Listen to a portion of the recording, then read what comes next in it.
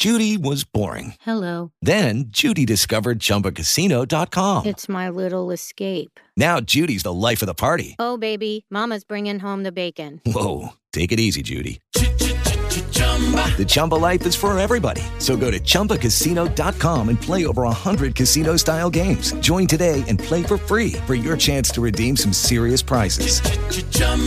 ChumbaCasino.com.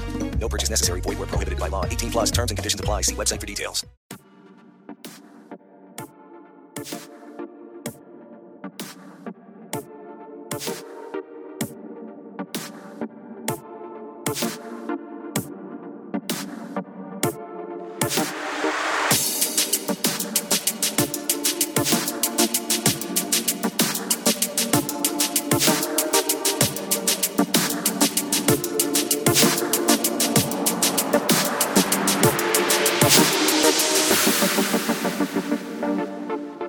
Hello, and welcome to episode 235 of the Not Your Mama's Gamer podcast, a podcast where we talk about living, working, playing, and living. Wait, I said living in and around the games industry. It's been that kind of day. My name is Samantha Blackman, and I'm an associate professor at Purdue University, where I talk about, read about, write about video games. And I am joined tonight by two of my two fabulous co-hosts, Victoria Breaker and Jordan Lukomsky.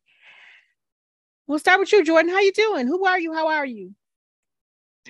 Doing pretty good. Definitely wearing out those last few months of a very hot summer. Lots of stuff going on, but all going pretty well.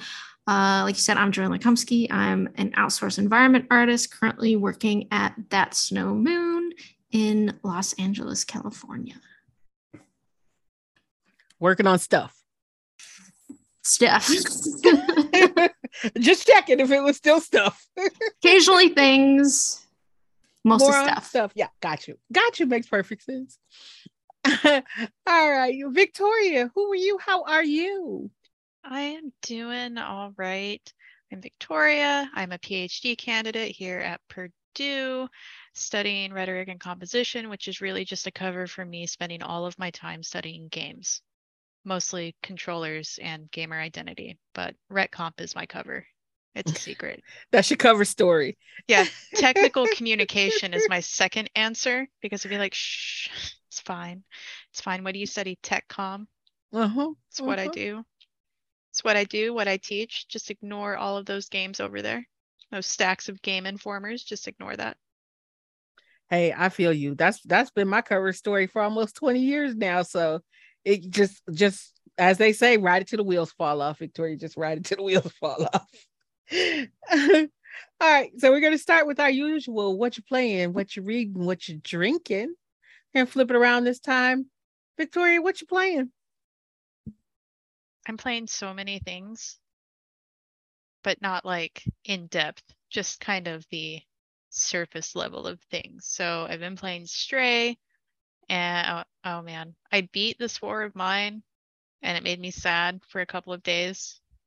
One of the campaigns made me a bit annoyed because they have a person with a walking disability, where he walks with two canes and can't really do anything with them. They just stay on one floor. They can't even defend the place. And I was like, as somebody with a walking disability, I am offended because I could defend the hell out of a place if I needed to. So that storyline kind of annoyed me a little bit. But that is what it is. I beat Back 4 Blood with my group, playing Minecraft Dungeons, and recently got into Sea of Thieves. And I wasn't sure if I would like Sea of Thieves because it has, when it first came out, and for years it's had kind of a notoriously toxic community. And it's 4 players, so me and my group is like, yeah, why don't we try this? It's on the Game Pass. We all have Game Pass.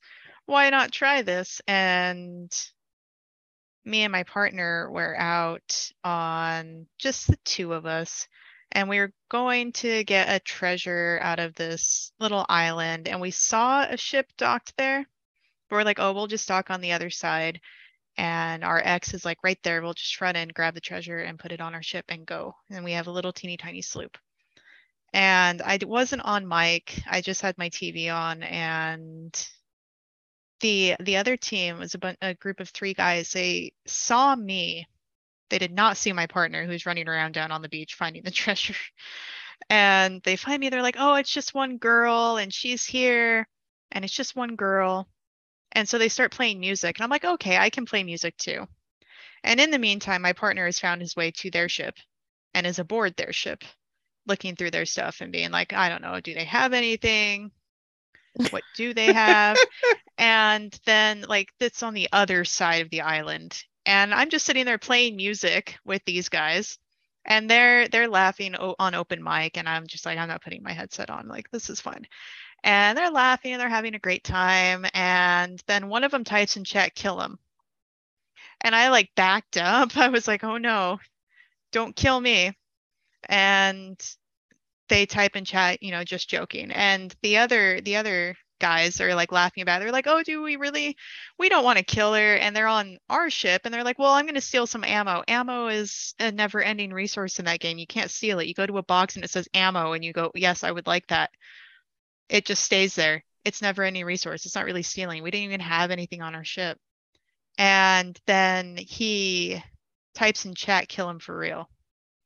Oh no. And Nick is still on their boat, and they start firing at me. And so Nick unanchors their boat, rams it into the island, and then turns it around and starts sailing out to sea and starts going through their chests and finding like their fire bombs. And he's like punched a bunch of holes in their ship from the rocks, and he's like lighting their ship on fire because they were actively killing me.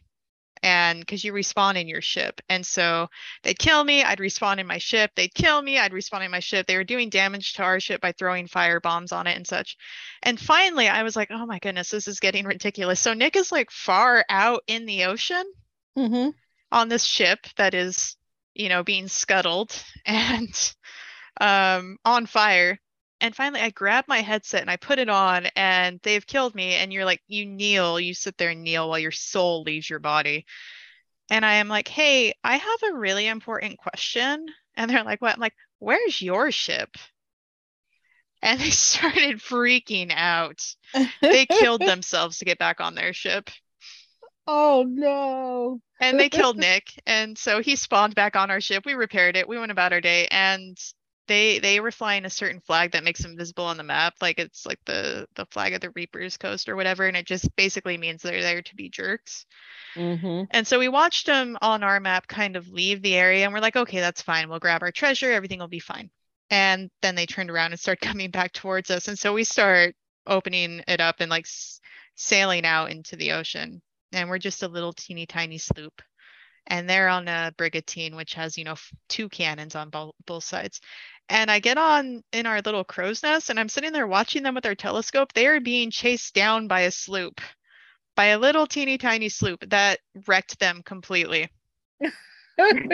I watched their boat sink because they were coming back for us, and this little teeny tiny sloop was like, nope, you're done now. And we looked on our you know, recently seen list on Xbox. And one of them had rage quit completely and was offline, and the other one had rage quit to Minecraft.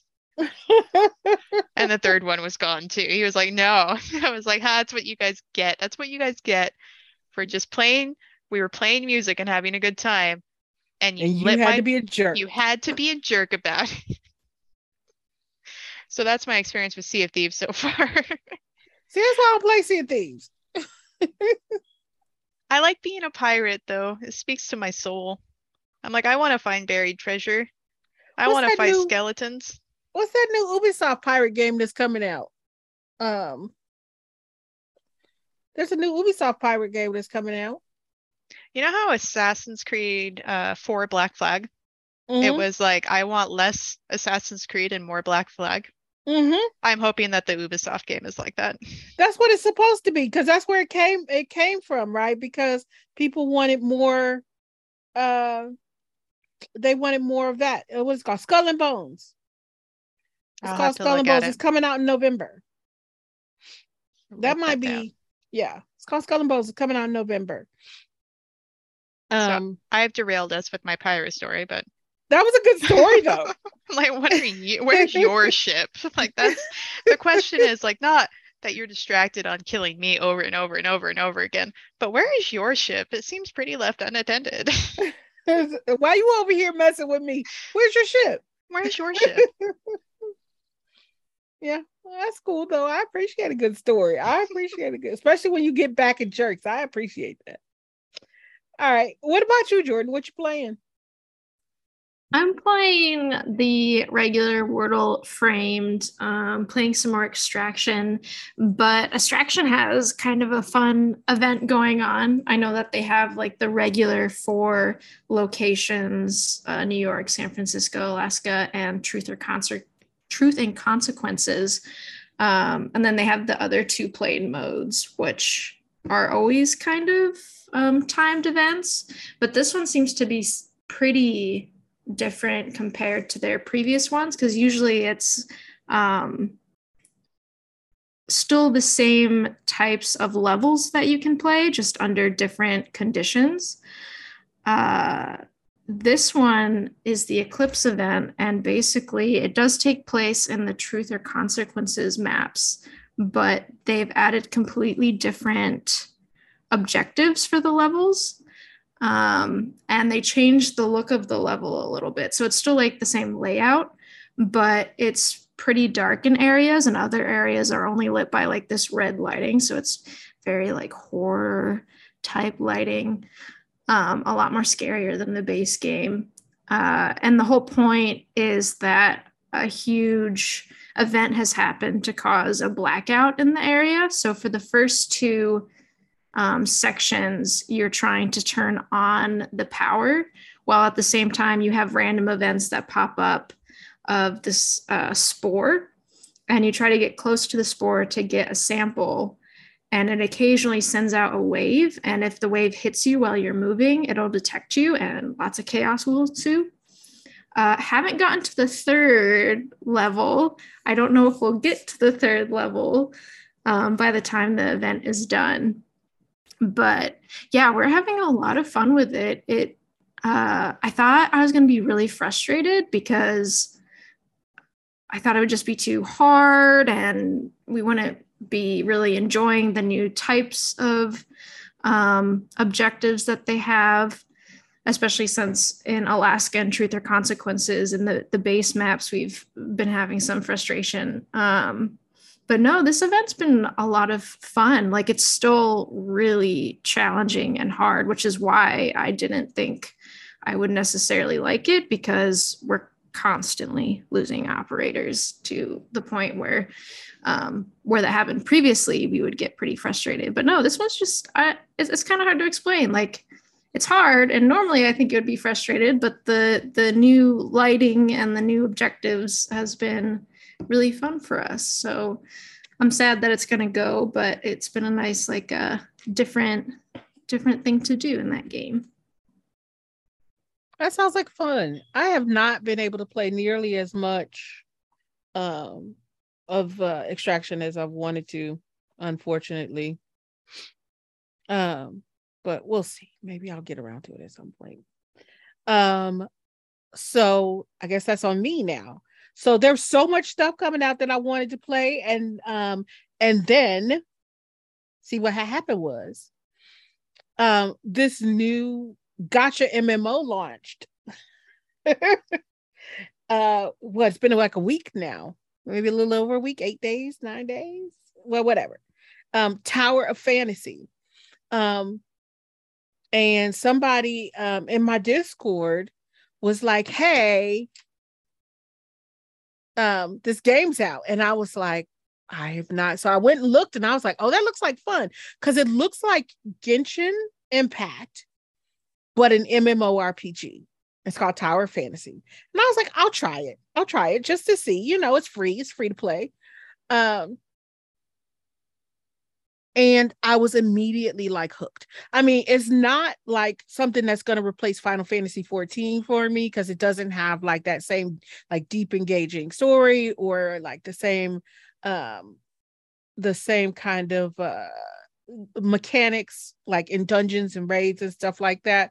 But it's a lot of fun. It's a lot of fun just like running around, doing quests, looting stuff, and then opening loot boxes.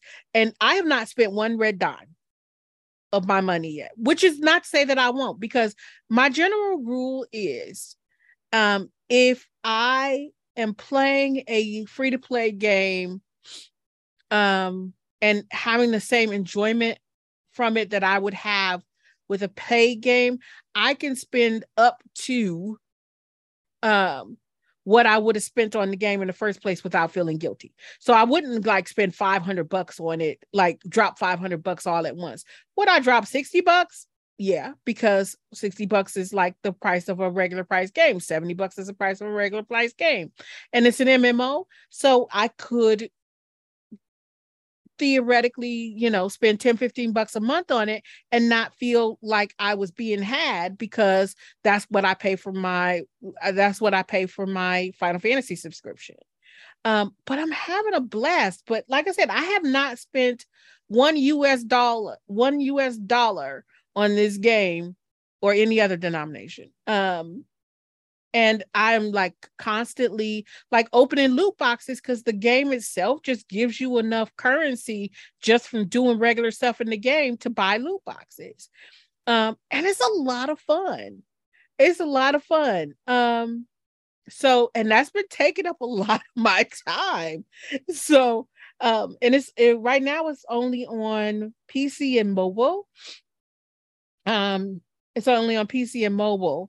And it's not on Steam yet. It's just like through their own launcher. So I've been playing it on PC, but I've been having a blast playing that. So I have not played a lot of the new stuff that I want to play. I wanted to play, one of the things I was really excited for playing was Bear and Breakfast, which I have bought and I have installed. But I sit down, I'm like, I'm going to play some Bear and Breakfast right after I play some Tower of Fantasy, and then it's over with. So Tower of Fantasy. I've been playing Stardew Valley again because I did a charity stream this week, and you know, stuff that's like chill and people can like sit and talk seem to do better with charity streams. So I was like, I'm gonna play Stardew Valley, which I had not played since I got my new PC a couple of months ago. So I have all these mods to make the grass pretty and, you know, make the buildings look different and make the silos, you know, make everything like look like less modern. So I had to reinstall all my mods, update all my mods. It took me like 3 hours to install Stardew Valley so that I could play it. And then I was like, okay, I have to start playing Stardew Valley again because I don't want to feel like that 3 hours was wasted. So I played a good bit before the stream, and then I played 4 hours on the stream. And I'm like, I'm gonna play Stardew Valley. I'm gonna be happy with it until next week. But we'll talk about next week in a minute. Let's see. And what else did I play? I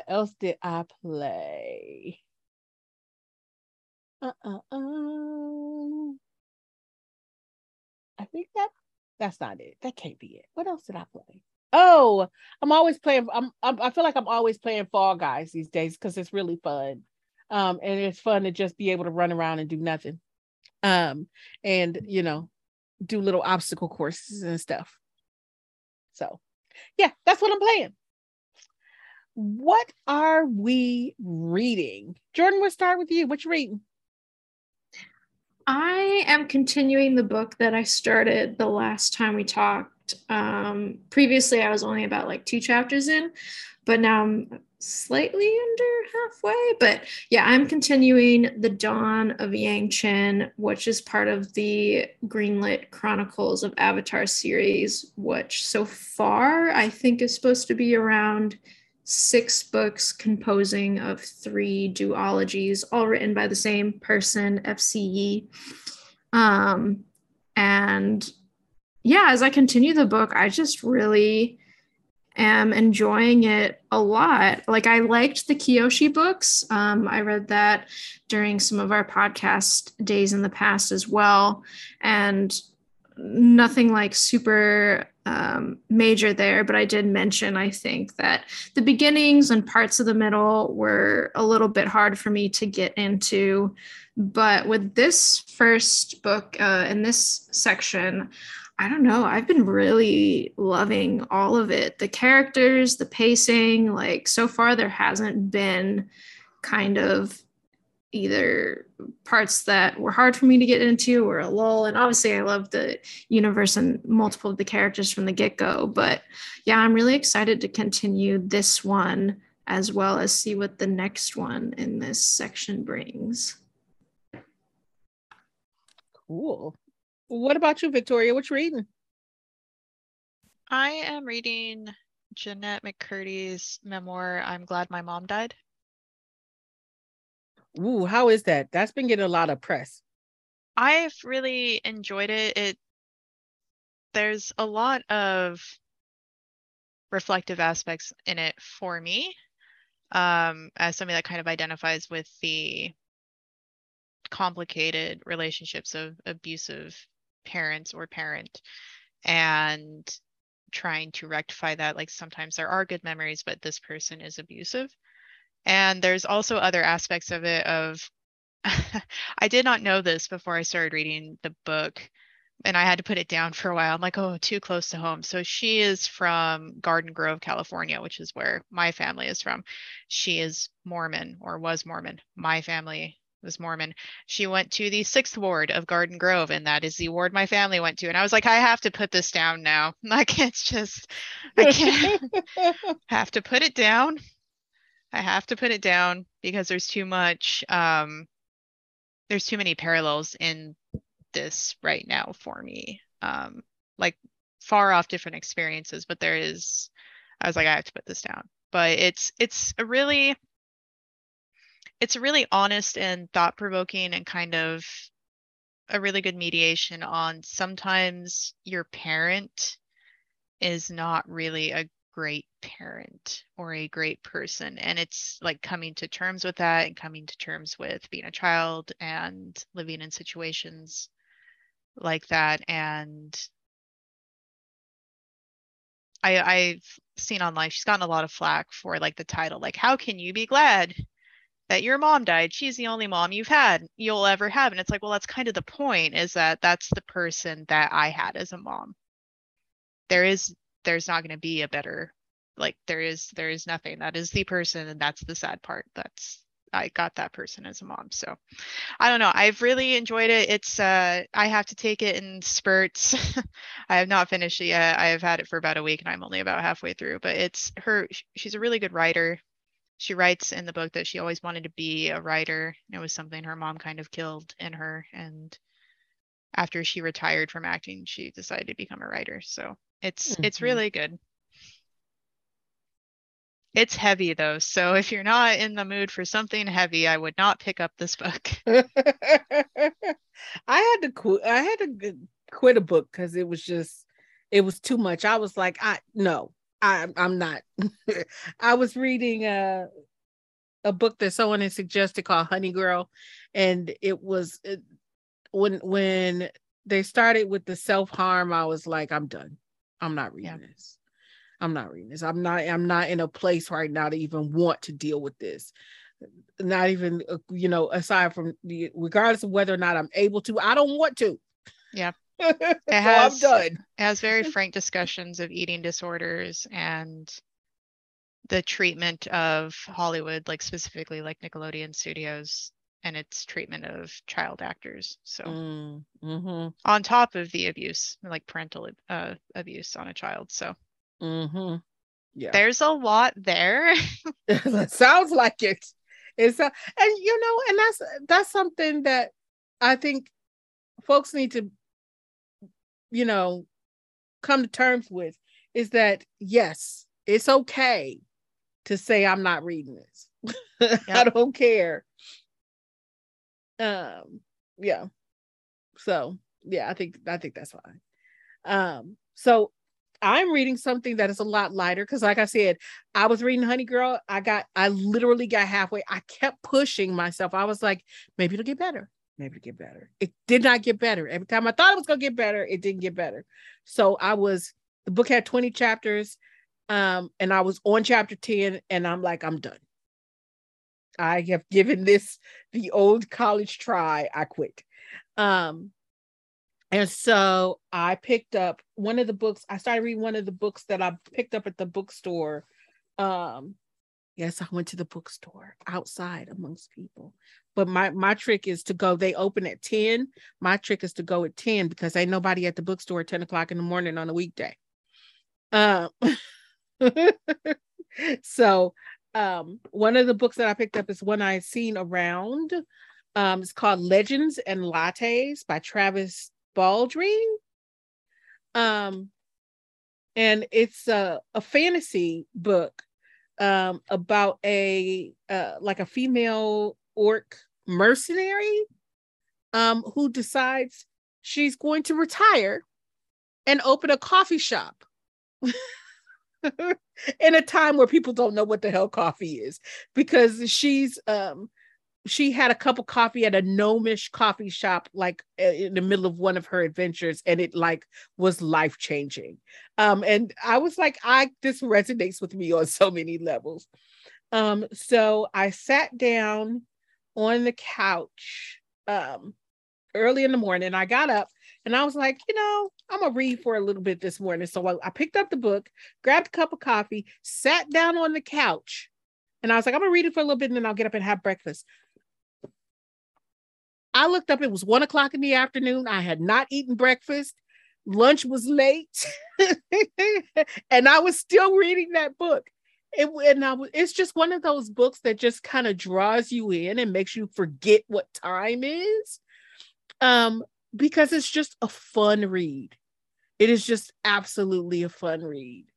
And I was like, okay, I'm gonna put this down and I'm gonna wait. Oops, scoot. Okay, had to scoop my keyboard. I'm gonna put this down and I'm gonna wait until I have a little bit more time, free time, because school starts next week.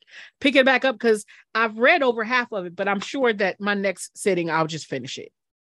And so I highly recommend, even if like fantasy stuff is not your jam, this is just a good story. This is just a good story. It's called Legends and Lattes. And I'm not usually one of those people who likes those I leave that for my mother, who reads like the cat mysteries and the coffee shop mysteries and stuff like that. So that's not usually my jam, but there was something about this one that called to me and I'm glad I picked it up. So I'm sorry, cat mysteries? I have to know a little bit more. Have you not seen the cat mysteries? I think they're who is it? Is it Rita Mae Brown who does the cat mysteries? Yeah, I think it's Rita Mae Brown. My mother reads Mae with an E. Rita Mae Brown. I think she's just the one who does the cat mysteries. Or is that my imagination? No, that's wrong. Never mind. Wait, maybe it is. I think I found it. Cat's Eyewitness, Hiss and Tell, Claws for Alarm.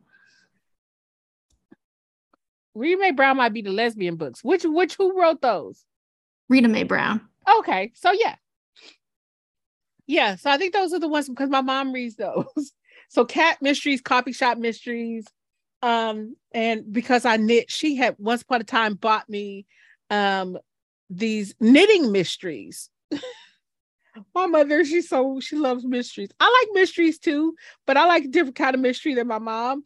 So yeah, she bought me these knitting mysteries where this woman had like it was like a very Stardew Valley-esque kind of story. She goes in and she takes over a yarn shop that someone in her family who is ill or died or something like that has left behind, and she starts to solve mysteries in her town. But yeah, so knitting mysteries, and so there's all kinds of like kind of mysteries that have a different kind of bend to them.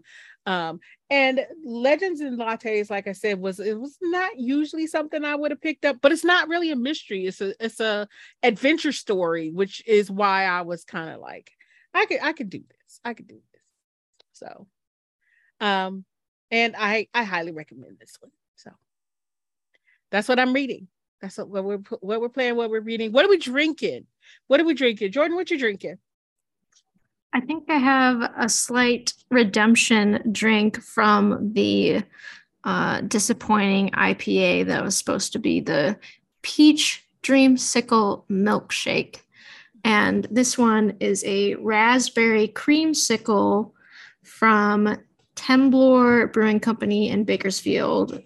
And I am really liking it. It kind of changes taste slightly for me. Like the beginning tastes like raspberry, and then a few seconds later, it's much more cream like, but it tastes how it's described to me. And I really like raspberry. It's not necessarily my favorite or go-to all the time, but I'm really happy with this. And I think it tastes really good. I'll definitely get it again. It is made, I think, with a little bit of artificial sweeteners, not a ton. It's not like a dessert drink, but it is sweeter than most drinks that I drink. So it probably won't be something I get super often, but yeah, it's super good. I think the most sweet type drink I drink is hot chocolate. And I forget that exists sometimes. I don't drink it throughout the year. I drink it for like a lot for 2 weeks, forget it exists for 4 to 6 months. And then I'm like, oh, hot chocolate exists again. Right. I love that. I'm going to buy that. So I don't know. I'm talking about that. Maybe I'll be drinking that next time. But for now, it is the raspberry creamsicle, and it's pretty good. Is that an IPA or something different? It is not an IPA. It just says raspberry fruit beer. Oh. Gotcha. That sounds interesting. I see, but that's weird because when I hear raspberry creamsicle or peach milkshake, I'm like, that's got to be sweet. And I would want it to be sweet, because you give me something that's supposed to be sweet and it's not sweet, then I'm like, that's a little weird.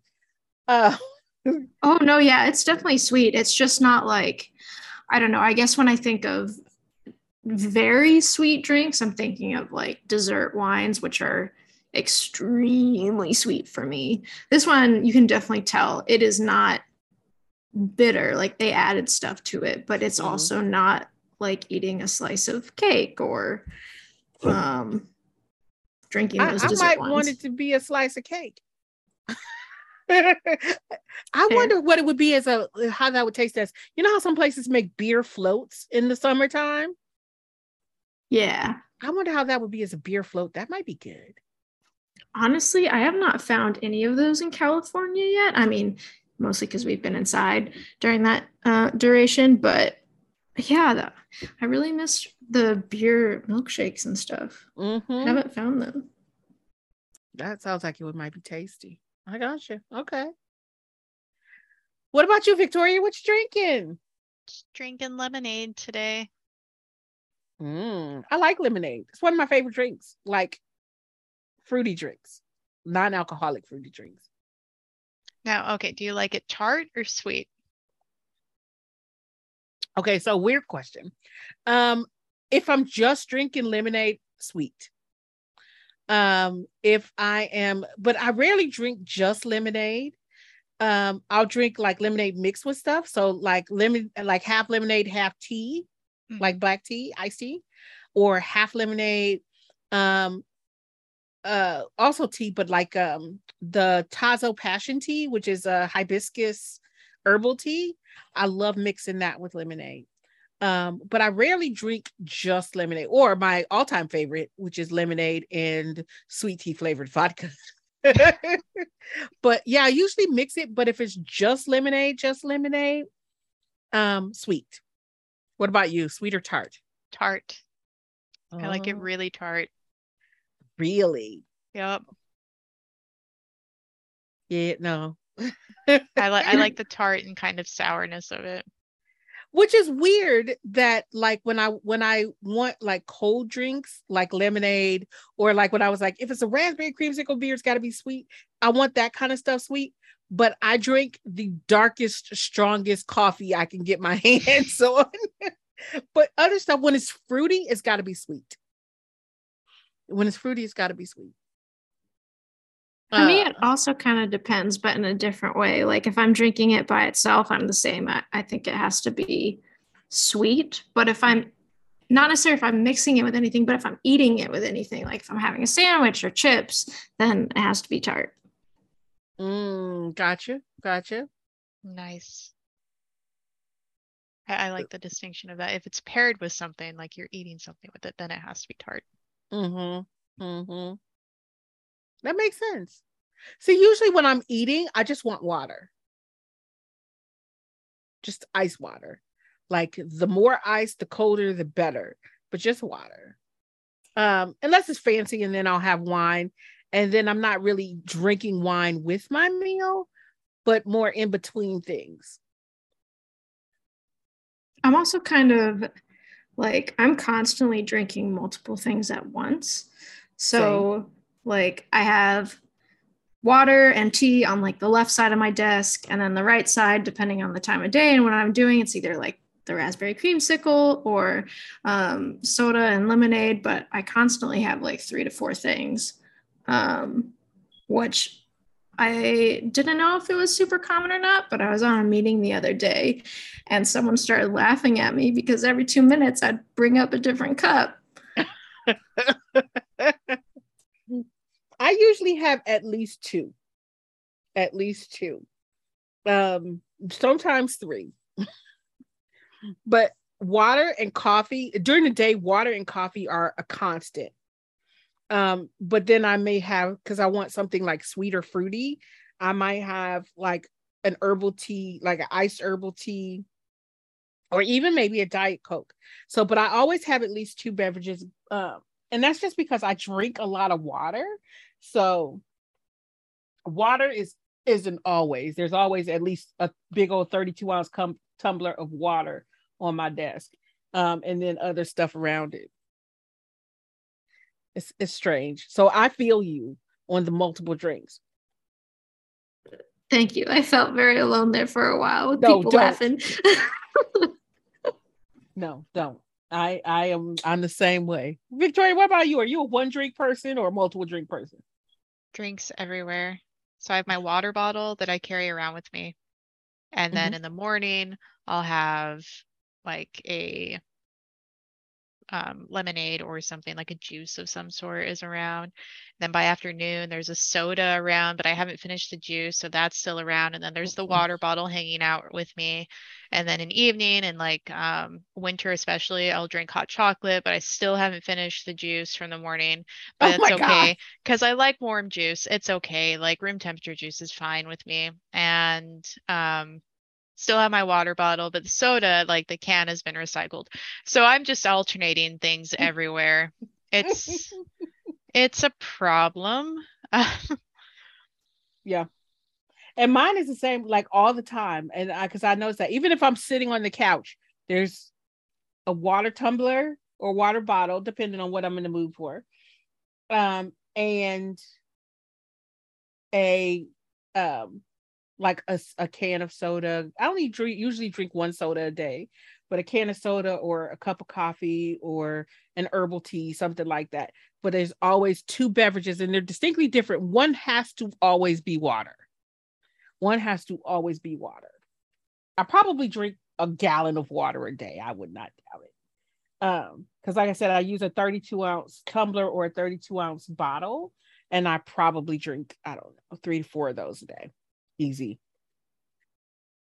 Yeah, it's gotten to the point where I jump on a call with some of my friends and they're like, "Oh, what's for dinner?" And I'm like, "Oh, mashed potatoes." And they're like, "No, what are you drinking?" Yep. It's like an entire menu of drinks. Mm-hmm. I'm down for that.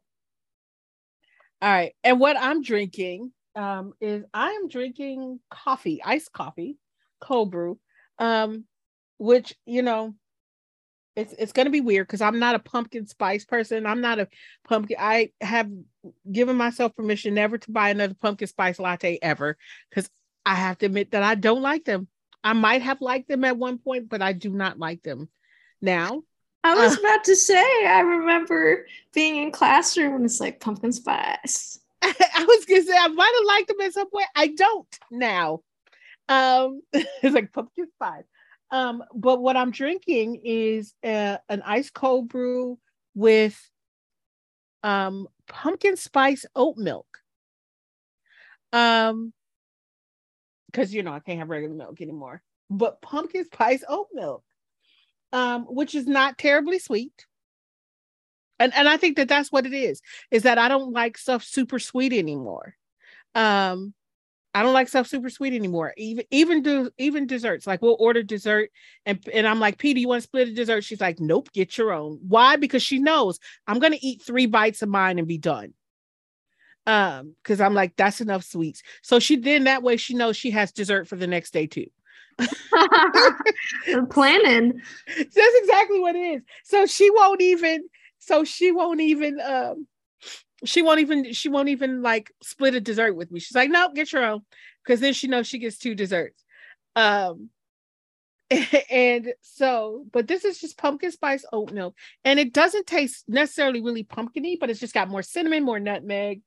And I don't know that there's any actual like, and you know what? That might be the reason I used to be all about the pumpkin spice and I'm not anymore, especially on campus, because it was always Starbucks pumpkin spice. And Starbucks changed their pumpkin spice drink mix a couple of years ago and actually put pumpkin in it. So that might be why I don't like pumpkin spice anymore. It's because it's not just like cinnamon and nutmeg and vanilla anymore, but it is actual pumpkin. And that's too close to having fruit in my coffee, which I never do. Which I don't like fruit in my coffee. I don't like fruit in my coffee. I don't like fruit in my chocolate. They have to be distinct. So I can have a nice, strong, dark cold brew with a splash of pumpkin spice oat milk, which gives it that creaminess, a little cinnamon, a little nutmeg, a little vanilla, but not that overwhelming pumpkin-y. This is no longer a coffee, but is now a dessert beverage drink. You know what I mean? So, yeah. And that's probably what it is. That probably is what killed pumpkin spice for me, is when Starbucks started putting pumpkin in their pumpkin spice. Because I just want the spice, not necessarily the pumpkin. Because I've always loved cinnamon in coffee, but not a ton of other stuff. Yep. So I mean, that's fair. I saw something today. Pumpkin's got like a super strong flavor.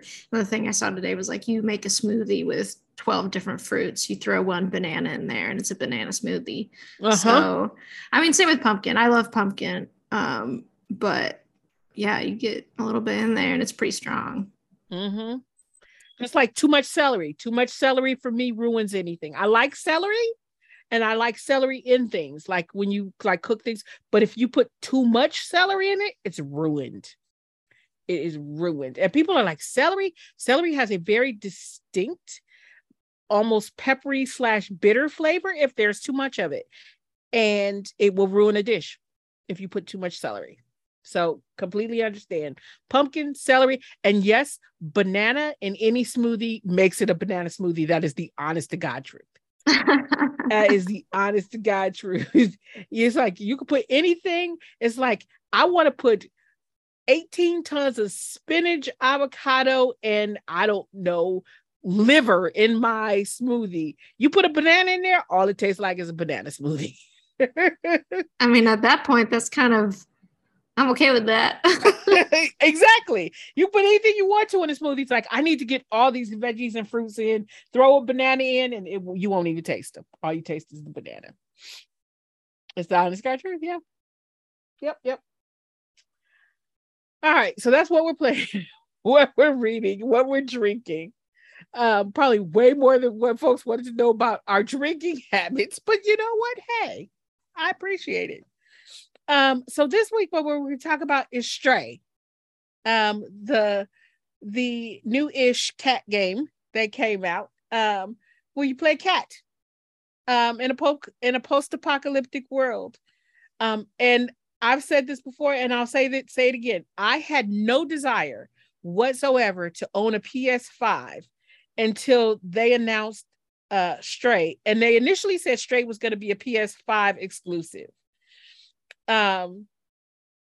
So I that made me buy a PS5. So we played / tried to play Stray, so that we could talk about it. I played it at launch. It was a lot of fun for me, because I like cats. I think we all own cats. So I thought it would be fun for us to play Stray and to talk about it. So I'm not gonna talk about it up front. I want to talk about it with y'all. What did y'all think? Did y'all like Stray? Did we have issues playing Stray? I want to know. Who wants to go first? I don't mind going first. Mm-hmm. Yeah, so I also played Stray at launch. Played it for about 2 weeks. And for the most part, I thought it was a delightful game that got me crying way more than I think it had the right to. It's a shorter experience, but that length also really depends on how much you explore, which is something that I am starting to really enjoy in games. Traditionally, I love open world games, but I'm finding it harder and harder to play that type of genre. So this one is like that perfect balance for me, where it's overall a shorter experience, but it still has a lot of exploration and encourages that exploration. And obviously, I loved playing as a cat. But despite the extreme detail and the care that the developers took to encapsulate cat and everything cat, the game unfortunately falls into similar pitfalls of cultural appropriation that we see in, it was post-apocalyptic, but also had elements of the cyberpunk genre. Mm-hmm. And that was kind of my overall big points and take from the game. I would agree. I would agree wholeheartedly on a number of points. I too spent, because the game experience itself, if you play straight through and just play the main story, I think people say that the playtime is about 8 hours. 6 to 8 hours. I finished it in about 8, which and finished it on stream in about 8 hours, which is almost unheard of for me, finishing a game on stream in the amount of time folks say it's going to take. And I did this thing when I was playing it in that, like, there were flower pots sitting on lots of window ledges. And they're gone. Yes, that became my life's work. That became my mission, was to knock all of those flower pots off of all of those ledges, because the sound of those flower pots breaking when they hit the ground below was very satisfying. Well, not just that, and you also mentioned we all own cats, and I love and adore my cats. But in some ways, playing this game was kind of like payback in a way where it's like, nah, I'm the one knocking off and breaking stuff I'm not supposed to. You can sit there and watch and be mad, because they were mad. They were mad I was paying more attention to this game than them. So yeah. I have one cat, Izzy, who absolutely loved watching this game. I mean, she just sat there and stared like, wait, there's a cat on the TV doing cat things, but also doing things that cats don't do. And then, but there were so many interesting things that were like cat-ish in the game. Like, there would be like spots that would be marked for like exploration or marked as clues. And it would take like a lot of it is puzzle based, right? So it would take you a minute to get to that spot, and you would get to that spot and your cat would just lay down and take a nap. And I was like, wait, I just spent 10 minutes getting up here in this little nook and you gonna take a nap. That was what this spot was marked for. It was a nap spot, which was a joy. It was actually a joy. But yeah, so I mean, there was lots of cat-ish things. I played on PS5. What did you play on? I also played on PS5. Okay. And I guess one clarification for my cats. I was a little disappointed because I was seeing all these posts of like, oh, my cat loves watching Stray. My cats did not care. Like, I would mash the meow button. I would do everything like, look, cat, do cute cat things like other cats. And they just like, I'm just mad that you're paying attention to a game. Yeah. But yeah, I played on PS5. So, Victoria, what about your experience? Well, first, my cat Polio was 100% offended that I was in the office. She does not like it when I am in here. She's like, you should be elsewhere because this room is the worst room. I don't know why, because I sit with the window open most days and she can look out the window, but yeah, she was offended that I was paying attention to this and in the office, and she was not having it. So I played on the computer. I played on Steam. And I could not get through it. I played like an hour and a half, I think, and I got so motion sick. I was so sick. And I like, the game is beautiful, but the quick camera changes and the use of the mouse to look around, and I don't know if it's proximity to the screen that was impacting it. I turned the motion blur all the way down. Like, I turned that off, did not help. And I could not do it. I was like, I am so sick. And it stuck around. Like, motion sickness just sticks around for me. And I was just miserable with it. I'm so sorry. I completely understand. But go ahead. I'm sorry. It's the first game out not in a VR headset that has made me that ill to play. Like, normally I get ill in VR headsets, especially with games like Minecraft, where you look around in the VR headset and it jerks the camera movement too quickly. I could play super hot in the VR headset and be perfectly fine because it relies on slow movement. But the jerking around with the mouse, and the game even says, like, this is optimal with a controller. I'm like, it'll be fine. I don't want to go out into the living room because the layout of my house is weird. It's a long trek to the other side of the house to get a controller and then bring it back here and get it hooked up to the PC just to play this game. But it was pretty. And I got through finding all the notebooks, and the first one was like, I have to lay down now. Oh, I completely get it, because I have really bad motion sickness for a lot of games that it's just, yeah. And it does matter a lot of times if for example, if I'm playing on PC or if I'm playing on console, if I can get a different frame rate or like proximity or like how much you can tweak the settings. I'm sorry. That really sucks. That really sucks. And then there's a lot of bouncing in that game too, because it's very bouncy with the catwalk. Yes. And Yeah. I don't think that there was a way to turn that bounce off. There was a lot of things that you could tweak, but I don't think that was one of the ones you could. And that definitely could have been it, because there are certain games like what is it? Dying Light. I cannot play because it bounces too much. With like the walking and the running, I could play that game or even watch that game for like 5 minutes and I feel like I'm gonna toss my cookies. Well, even Minecraft, the bounce in Minecraft, if I don't turn that off, I'm like, no, I will look like I am gliding across things on my screen. I cannot handle the walking bounce. Mm-hmm.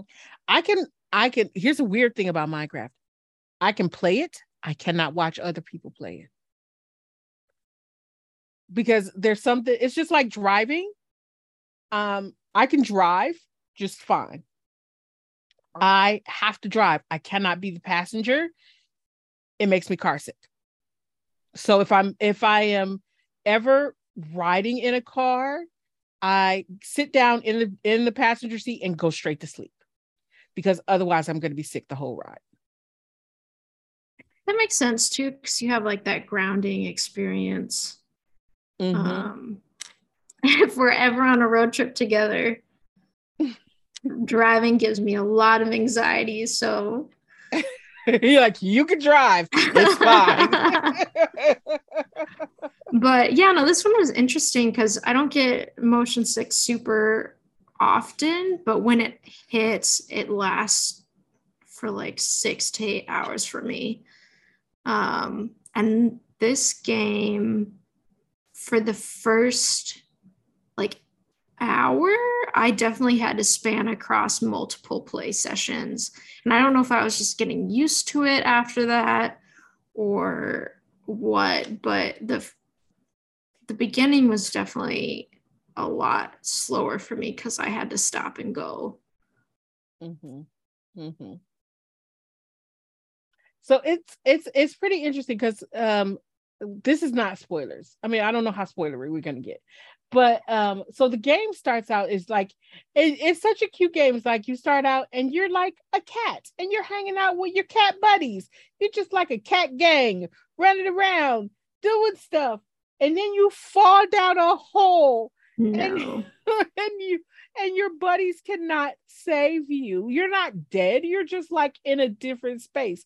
And then it turns out that you're in this like underground world, right? So what you're doing at this point is you're trying to get out to get, back to the upper world. But it also, you run into this little robot drone dude, robot minion dude who is like, hey, I worked with this scientist and he knows these people and we're trying to do this thing. We need to get out. So you go and you find all of these. And this is when you get into things like appropriation, right? When you start running into other robots, because there's no humans down there. You start running into other robots.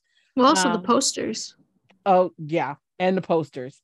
So you run into these other robots who are also kind of trying to get out, trying to survive, all of these different things. And then there are these horrible, what are they called? Zergs? It was Zergs. It was Z. Yeah. I was like, was it a G or a K? I can't remember. You run into these Zergs who are these creatures that seemingly thrive off of organic life. And so, like I said, when it was a lot of the things were puzzle based, it's like a lot of them were. So this is what kind of caused a kind of disconnect for me, is that I found the game very chill, right? Being able to just like walk around and smack pots off of ledges and do cat things, right? Just living my best cat life. But then you would find these moments where you had to make it through waves of Zergs without getting eaten. And it was very stressful. Yeah. Again, this is in the first 5 minutes. So can I go into that in a little bit detail? Oh, sure. Yeah. So I mentioned that I cried a few times. And when I mean a few times, I mean quite a lot. And one of them was at the beginning where you, as you mentioned, you're with this group of like your cat family, your cat friends, and you're in this drain pipe. And I was like, oh my God, no, because I didn't know much about the game, and it's raining, and I was like, I'm going to wake up and all my cat friends are going to be washed away. This is going to be horrible. So you fall asleep, first 30 seconds, they're fine. And I was like, oh my gosh, huge relief. So I was like, this game is going to be a breeze for me emotionally. It's going to be fine. And then 5 minutes later, as you mentioned, no, your cat friends are fine, but you fall quite a bit. And other than kind of the motion part of it, that's also where I had to stop, because I was like, oh my gosh, no, my cat fell. They're hurt. They've got a really hurt leg. And around the time that I was playing this a few weeks ago, my real life cat also had a broken leg.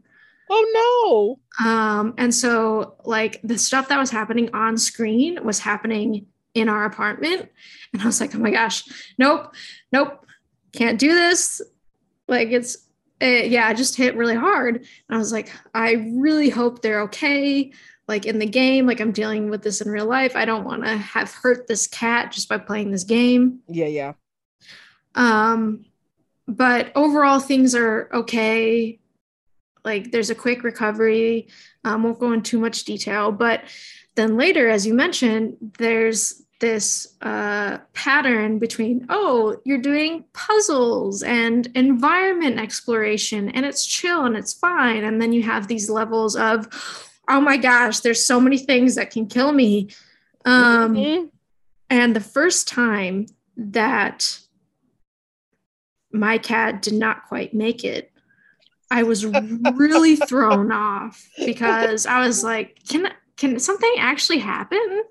I don't know. And I wasn't even trying to test it. I was really trying hard not to do anything. And that was another time I had to stop, because I was like, oh my gosh, I was not prepared for my electronic pet for stuff to happen. Yeah. I was exactly the same way. I was like, wait, this is supposed to be a super chill, I'm just living my best cat life game. What the hell's going on around here? Yeah, I completely get it. I completely get it. And there were a couple of things. There was one puzzle in particular, and I'm really good at puzzle games. I am not singing my own praises, but I am really good at puzzle games. There was one puzzle, not gonna say which one it was, that it might have been the fact that I had been probably playing 5 or 6 hours let's say 4 or 5 hours at that time. And I might have been a little tired. I was also streaming, but there was one puzzle in particular that for the life of me, I could not figure out. I won't say which one it was, but I could not figure out. And but there's no way around it. And I was getting really frustrated. I was like, am I not going to be able to finish this game because I can't do this puzzle? And there's no, unless I'm mistaken, there wasn't a difficulty slider. It's like I said, I played it at launch, so I can't remember. There wasn't a difficulty slider, was there? So there was like one level of difficulty. So you couldn't even like turn the difficulty down to get through a part or whatever. And it took me a minute, and it took me a good minute. When I say minute, I'm way longer than a minute. And I finally kind of figured it out, and I was like, oh, I know what it is. So I was able to like make it through at that point, but I was really frustrated and really disappointed. And I know that we have this argument in the games community. We, as in jerks in the games community, have this argument all the time about that that revolves around that get good mentality. And if you can't do something, if something is too difficult, like the try hard gamers, the try hard games, the Souls like games, then you just can't play it. Too bad, so sad, right? Which is absolutely ridiculous. One, because it doesn't hurt anybody else's game experience for you to make it through, for someone else to make it through an experience by, skipping a puzzle or turning down the level of difficulty or what have you. And that was like the first time in a long time. And like I said, it was probably because I was tired. Usually when that happens in a game that's a puzzle game or what have you, I'll turn it off and just say, I'll come back tomorrow and do it, or come back another day and do it. When I come back the next day, I can get it on the first try, because it was just that I was overtired, or I wasn't seeing and thinking clearly enough, or just I had been able to process it like off screen in my head or what have you. And I think that for some folks, there were several of those moments. And I was disappointed in the fact that there wasn't the ability to skip a puzzle or turn the difficulty down on this game. In a game that is clearly sort of more of a kind of cozy game for a lot of folks, because you're a cat running around doing cat things, right? You're cats in bookstores and cats sleeping on pillows and cats sleeping on shelves. I mean, I would have liked to have seen this game be playable in a number of different ways. Does that make sense? Especially since it's such a short experience. Yeah, I mean, I know you don't want to say specifically which one, but can you say if it was like middle, beginning, or end? Middle to end. Okay, yeah, I'll give you. Can I? Oh, I'll tell you. It was on a roof. Okay, I think I know which one you're talking about. I had a similar experience with one of them where, I just had to put it down and come back, but it was at the end, and it was for the most point up to this part, I was having like a really good time, and then when I hit this, it was really frustrating and upsetting, and I just couldn't figure out what it was. And I went into the settings and I also didn't find anything. I think later in a few days, the most I found was how much health your cat had. But in terms of the puzzles, not so much. And there was something at the end that just really got to me and I couldn't get. Ooh, I can't. You don't have to tell me now. I can't wait to hear this though. I'm wondering what. I bet I know what it was. It was at the end. Yeah, it was pretty much end. Okay. Yeah, I know which one it was. Okay. It was at the end. And it was frustrating because I got the first one and the third one was also pretty bad. But the middle one, wow, I was running all over the place doing all the cat things. And I was like, I cannot find, yeah. Yeah.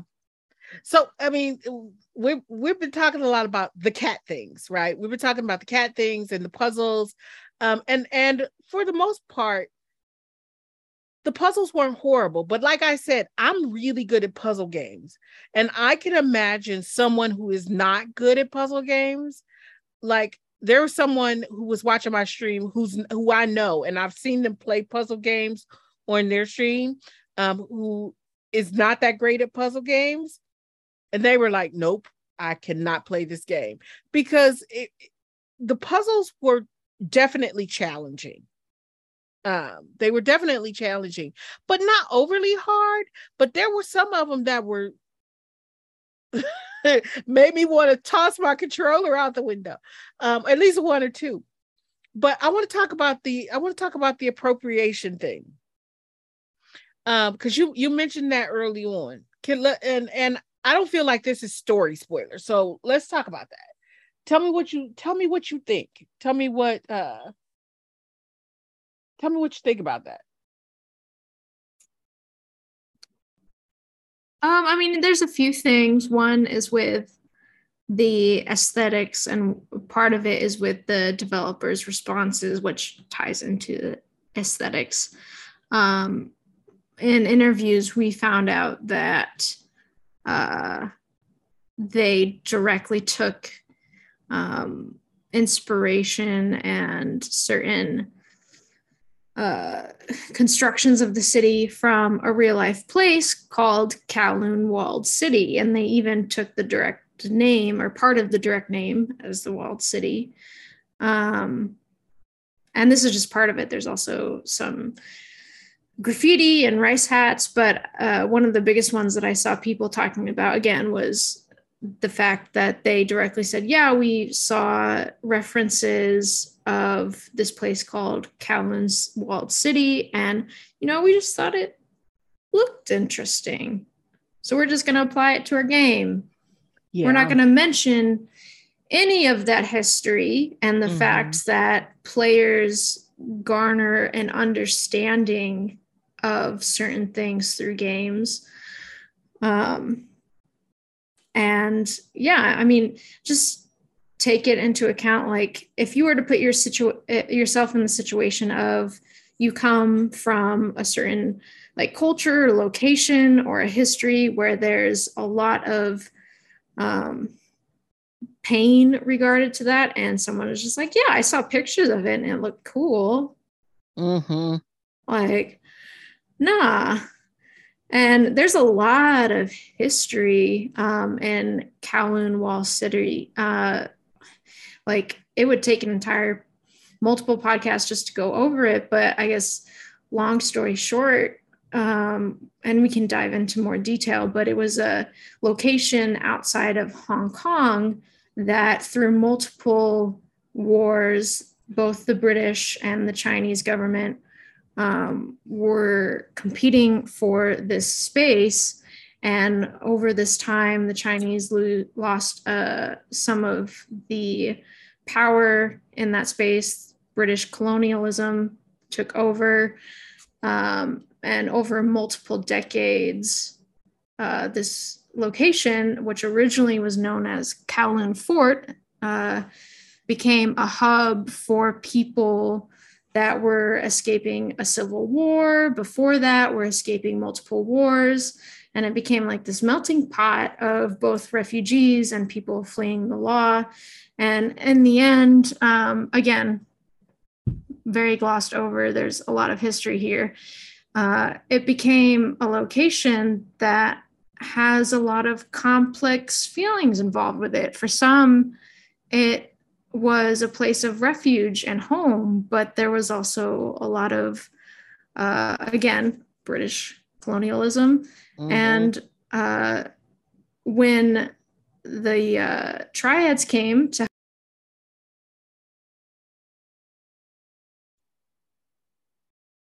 Uh-oh, I think we lost Jordan.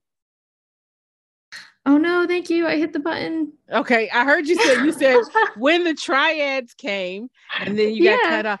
You got cut off. But I want to throw in something interesting. Yeah, because there was I read in when the game first came out, there was an interesting article, and I'll put a link to it in the show notes. That came out in Kotaku, I want to say, which where they actually talked about like the walled city and the use of the walled city, not in as surprisingly enough as much detail as you're talking about it in, and I think that you're doing an amazing job of talking about it, but just like the things that it kind of like pulls people's coats on, and this kind of this kind of techno orientalism that we see in the game, but also in a lot of cyberpunk stuff kind of as a whole. And is disturbing, right? And like you say, you don't just take something because it looks cool. and say, hey, we're going to use this in our game because it looks cool, without thinking about all of the history and the implications behind it. But I'm sorry. Can you go back? You were talking about the triads. Yeah, no, horrible spot to hit the space bar. And I can go into a little bit more detail. I don't have like a ton of in-depth, and also staying in my lane a little bit, but the research that I have done, the triads came in, and generally in Western culture, especially through other video games, that has a very negative connotation. But in this case, again, there's such complex history and feelings here, where people that lived here have very different accounts. And on one hand, the triads were helping organize what a city government would usually do. And at this point, you have neither the Chinese nor British government having full reign over the situation due to multiple historical conflicts. But yeah, they were organized waste collection, recruiting for volunteer fire departments, but also because there wasn't a lot of oversight, this became a huge area of the drug trade.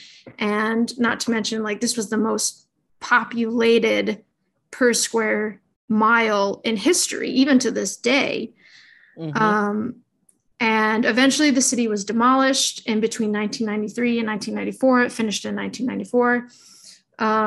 But yeah, you have this very complicated and heavy history stemming from colonialism and war. And in the aftermath, you really have a lot of these complex feelings where some people are like, yeah, this was my home, this was my refuge, but also it was a place of a lot of struggling and strife, and there's reasons for that struggling and strife.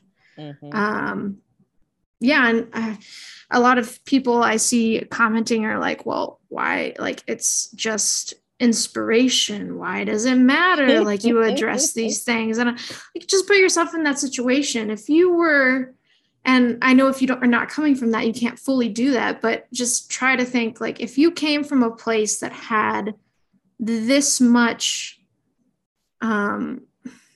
complex feelings and this much history and reasons for that history, if someone came out and was just like, yeah, I saw pictures, it was cool. Yeah. Like, I'm going to use it for artistic inspiration, but I'm not going to really address any of it. Like, that's going to feel really bad. And also that's going to be not so great for how people consume that media and understand it.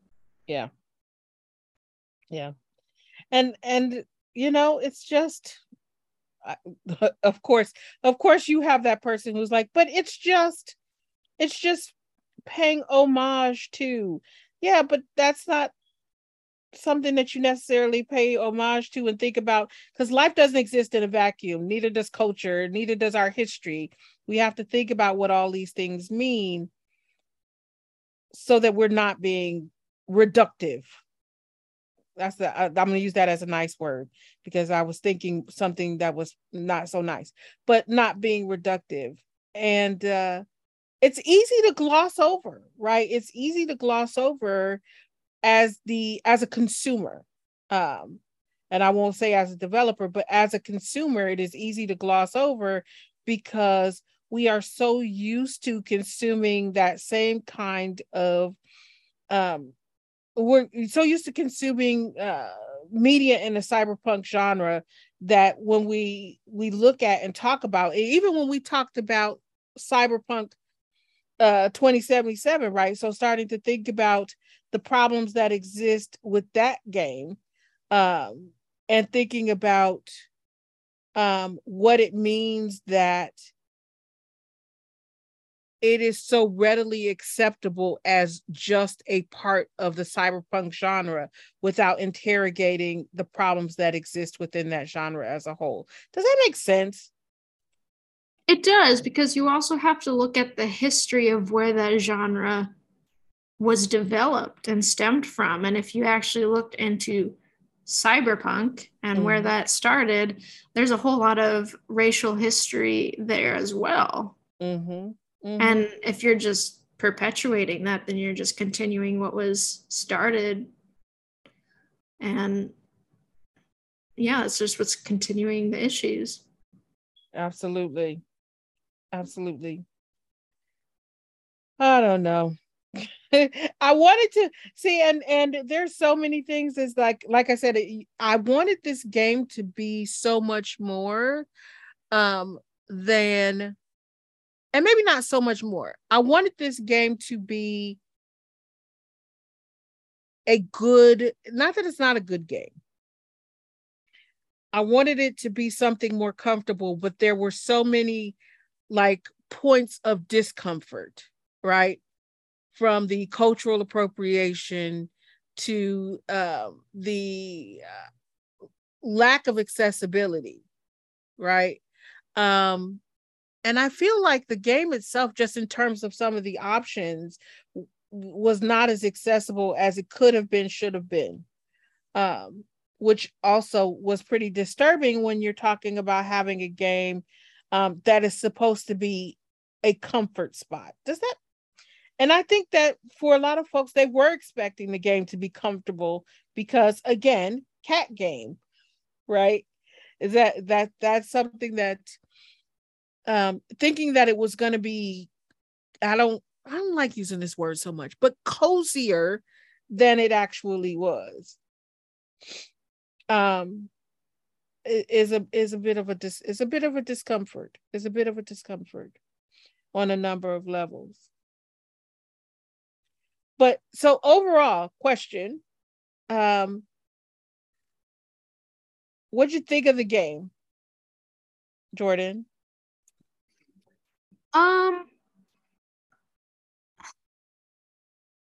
I finished it. I finished it pretty quickly, and in a time period where, I don't know, I'm not really finishing games or not playing a ton of games, and the games that I am playing are usually like the dailies, like the Wordle, and Extraction is round based.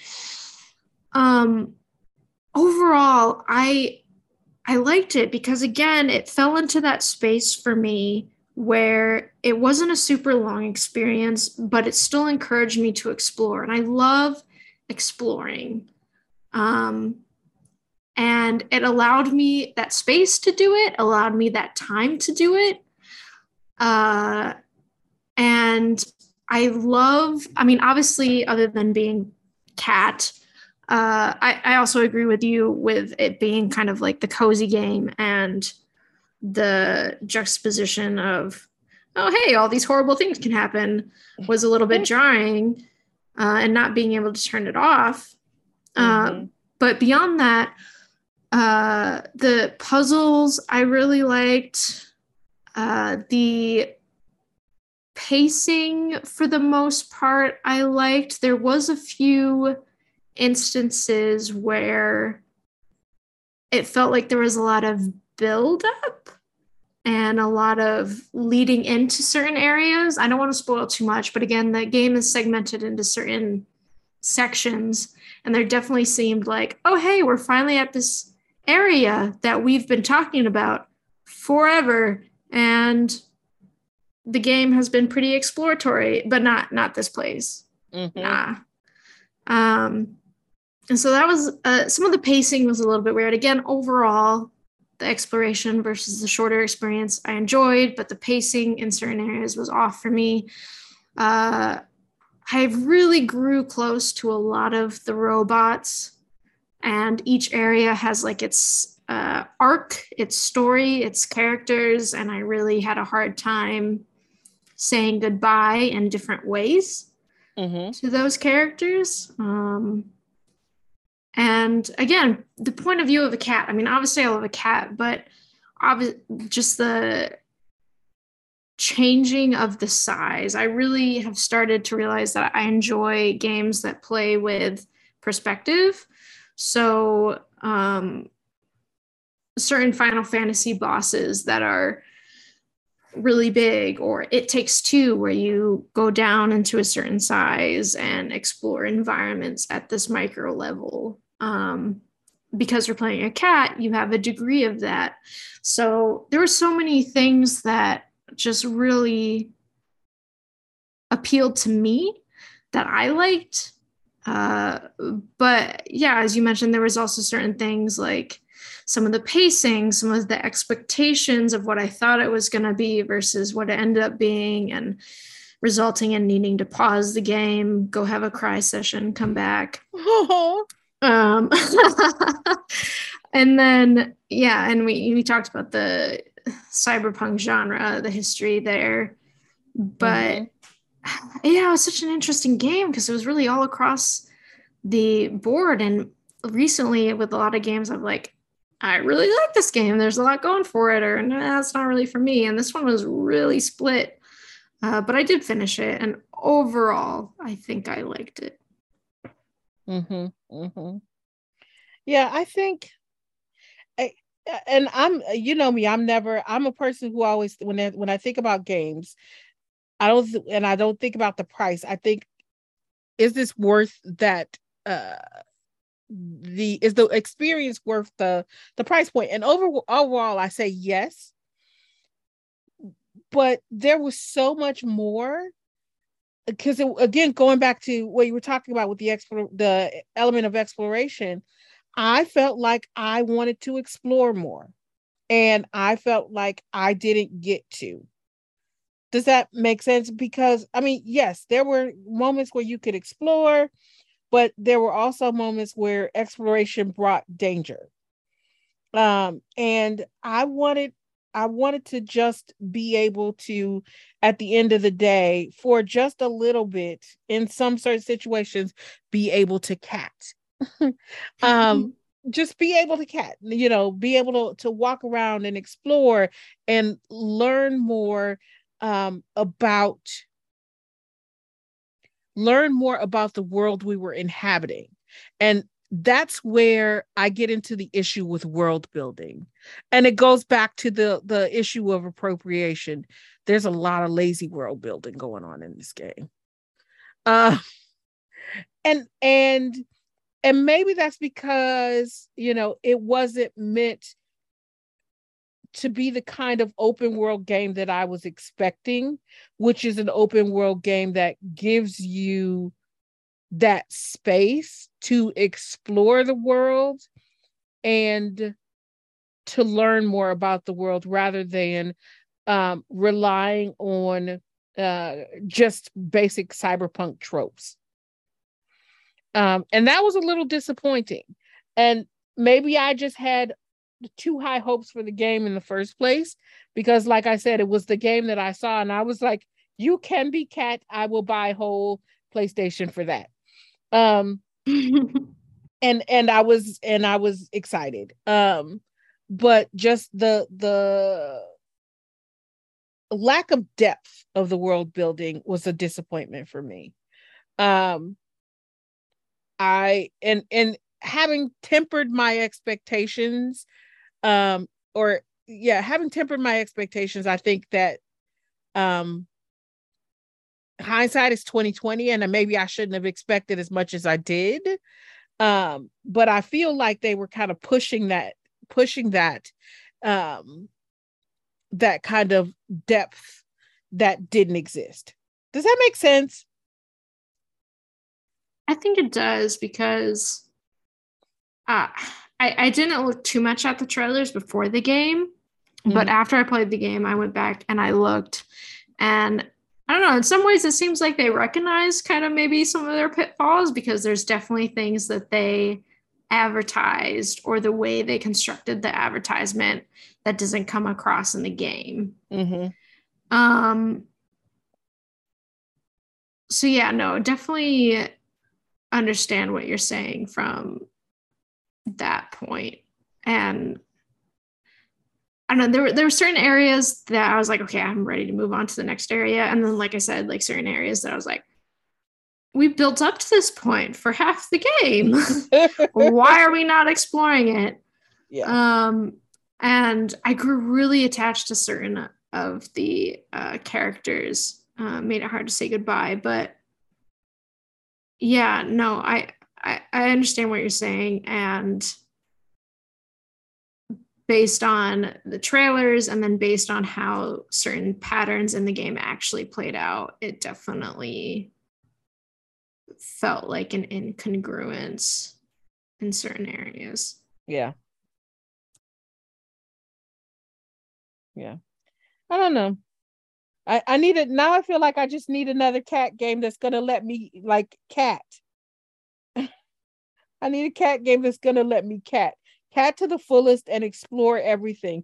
Because if you look at actual cats, right, and the way your cats explore things, the way they will find one thing, one hole, one niche, one box, and spend great amounts of time exploring all the nuances of that thing.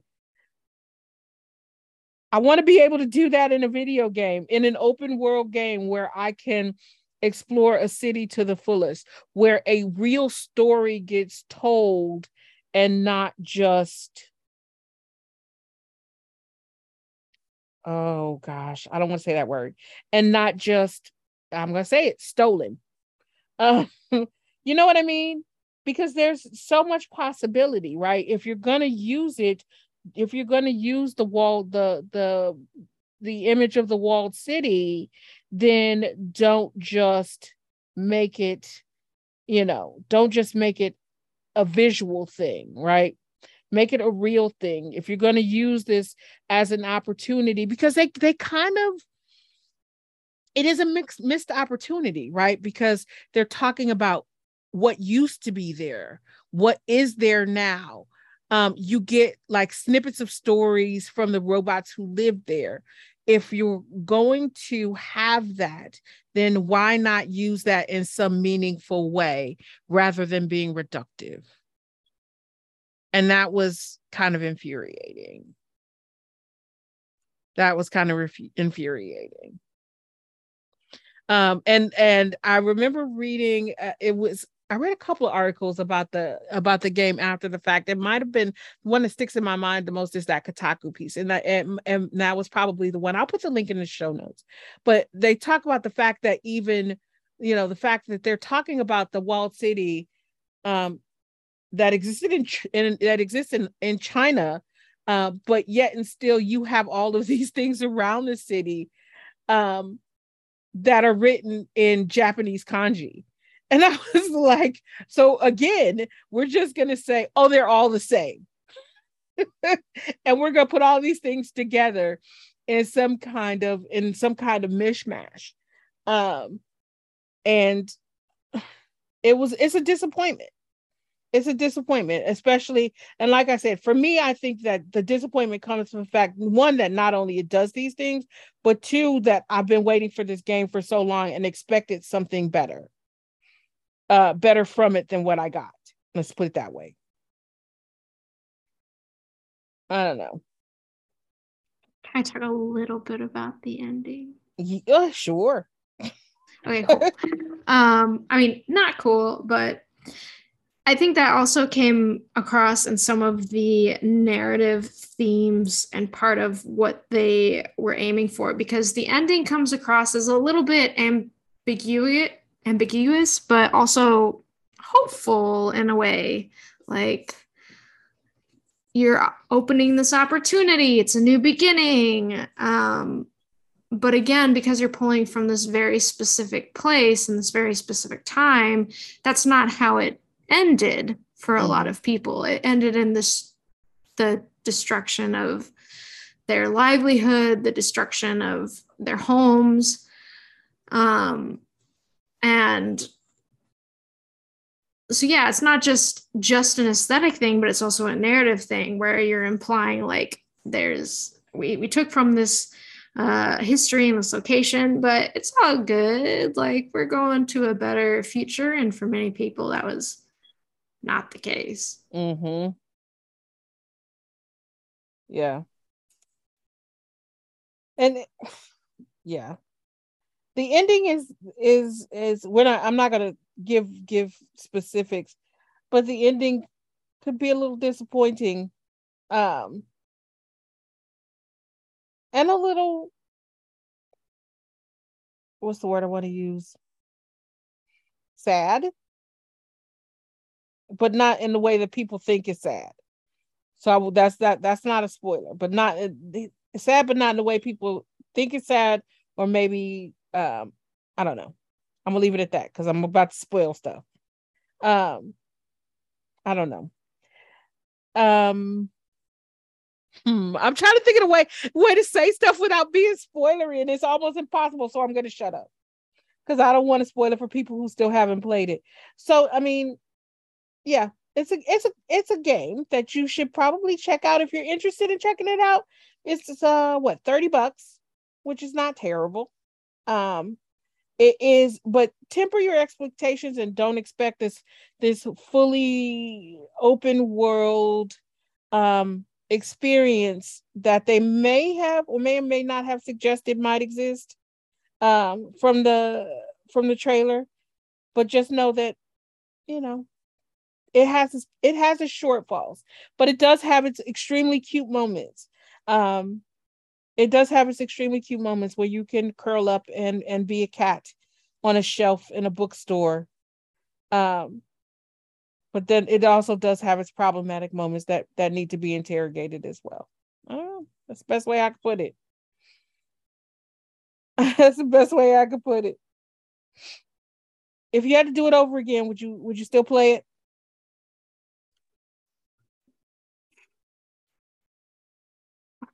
That one's an interesting question for me because I'm just not a huge fan of replaying games in general.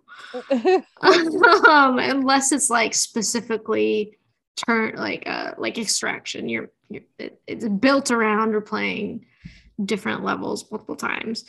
But yeah, no, I struggle replaying games that have the same narrative. I might replay it again in the future, but it would have to be some time. One, just because of, in general, how I play games. But yeah, I feel like there was a few things I missed, and this fell into like my meh category of I don't know if I like it or not, but the side quests in the game were so organically woven into the dialogue and story that in some ways it was really cool. Mm-hmm. But also in parts I was like, is this a side quest? I don't want to look it up because I don't want to spoil things. So without going into too much detail, example, you're trying to find a D&D sheet. I spent like an hour trying to find this D&D sheet. Did not find it. Don't know if it was a quest because of how the quests are introduced in the story. Mm-hmm. So I think in that regards, it's pretty interesting. But I mean, I did play it pretty fully. I played it pretty extensively, and it was frustrating to see your cat get injured and the cultural appropriation. So I don't know if I can give a satisfying answer. If yes, it would be some time. Yeah, I would love to see them like come back and do an update that gave you more of an opportunity to just kind of explore. I would love to see. I mean, I would love to see another game. I would love to see another game, not even by the same studio necessarily, but another game that lets you be a cat in as satisfying a way, but gives you the ability to explore and doesn't appropriate. So I want a totally different game is what the answer is. I mean, it wasn't a bad game. It was $30. It's fine. I don't know. It's kind of like angry. The Dark Pictures though. Like we originally liked the idea of this co-op, but very narratively entrenched story that is heavily based on choice that's of the horror genre, but someone other than Supermassive take the reins because there's some stuff. Yeah, exactly. I want this game by someone else. Is kind of what it boils down to. I totally get it. All right. So yeah, that's about as thorough as I can get without being spoilery. I don't want to spoil stuff for people. I feel bad if I spoil it because I want people to play it if they're interested in it. I want people to play it if they're interested in it, but just, know that there are moments and possible limitations. So they can temper their expectations like I wish I would have. Like I wish I would have. Oh, wow. But you have a PS5. But I have a PS5, exactly. And in the meantime of waiting for that game, I also played Miles Morales, which was amazing, and I also played Ratchet and Clank, which I had a blast with, and the oh God, what is the name of this game? P and I played that dang game beginning to end. With the Sackboy game, like the game Sackboy, which is also an amazing game. So I played a lot of amazing games that were not Stray because I was waiting for, Stray didn't come out immediately. And I'm happy with the purchase overall. So, and I was able to find a PS5. So, yay team. So yay team is fine. All right. So I guess that will bring us to the end of our discussion of Stray. Maybe, maybe we'll look for another cat game in the future. But like I said, it is interesting that it falls back on a lot of tropes of the genre that we've seen elsewhere. So it's not necessarily a surprising thing. But I guess that will bring us to the end of episode, what is this, 235? I know what episode it is this time. Of episode 235. And thank y'all for hanging out and talking about video games for another week. I appreciate you. And so until next time, when we have episode 236, I will say, take care of yourselves, take care of one another, and as always, my friends, game on.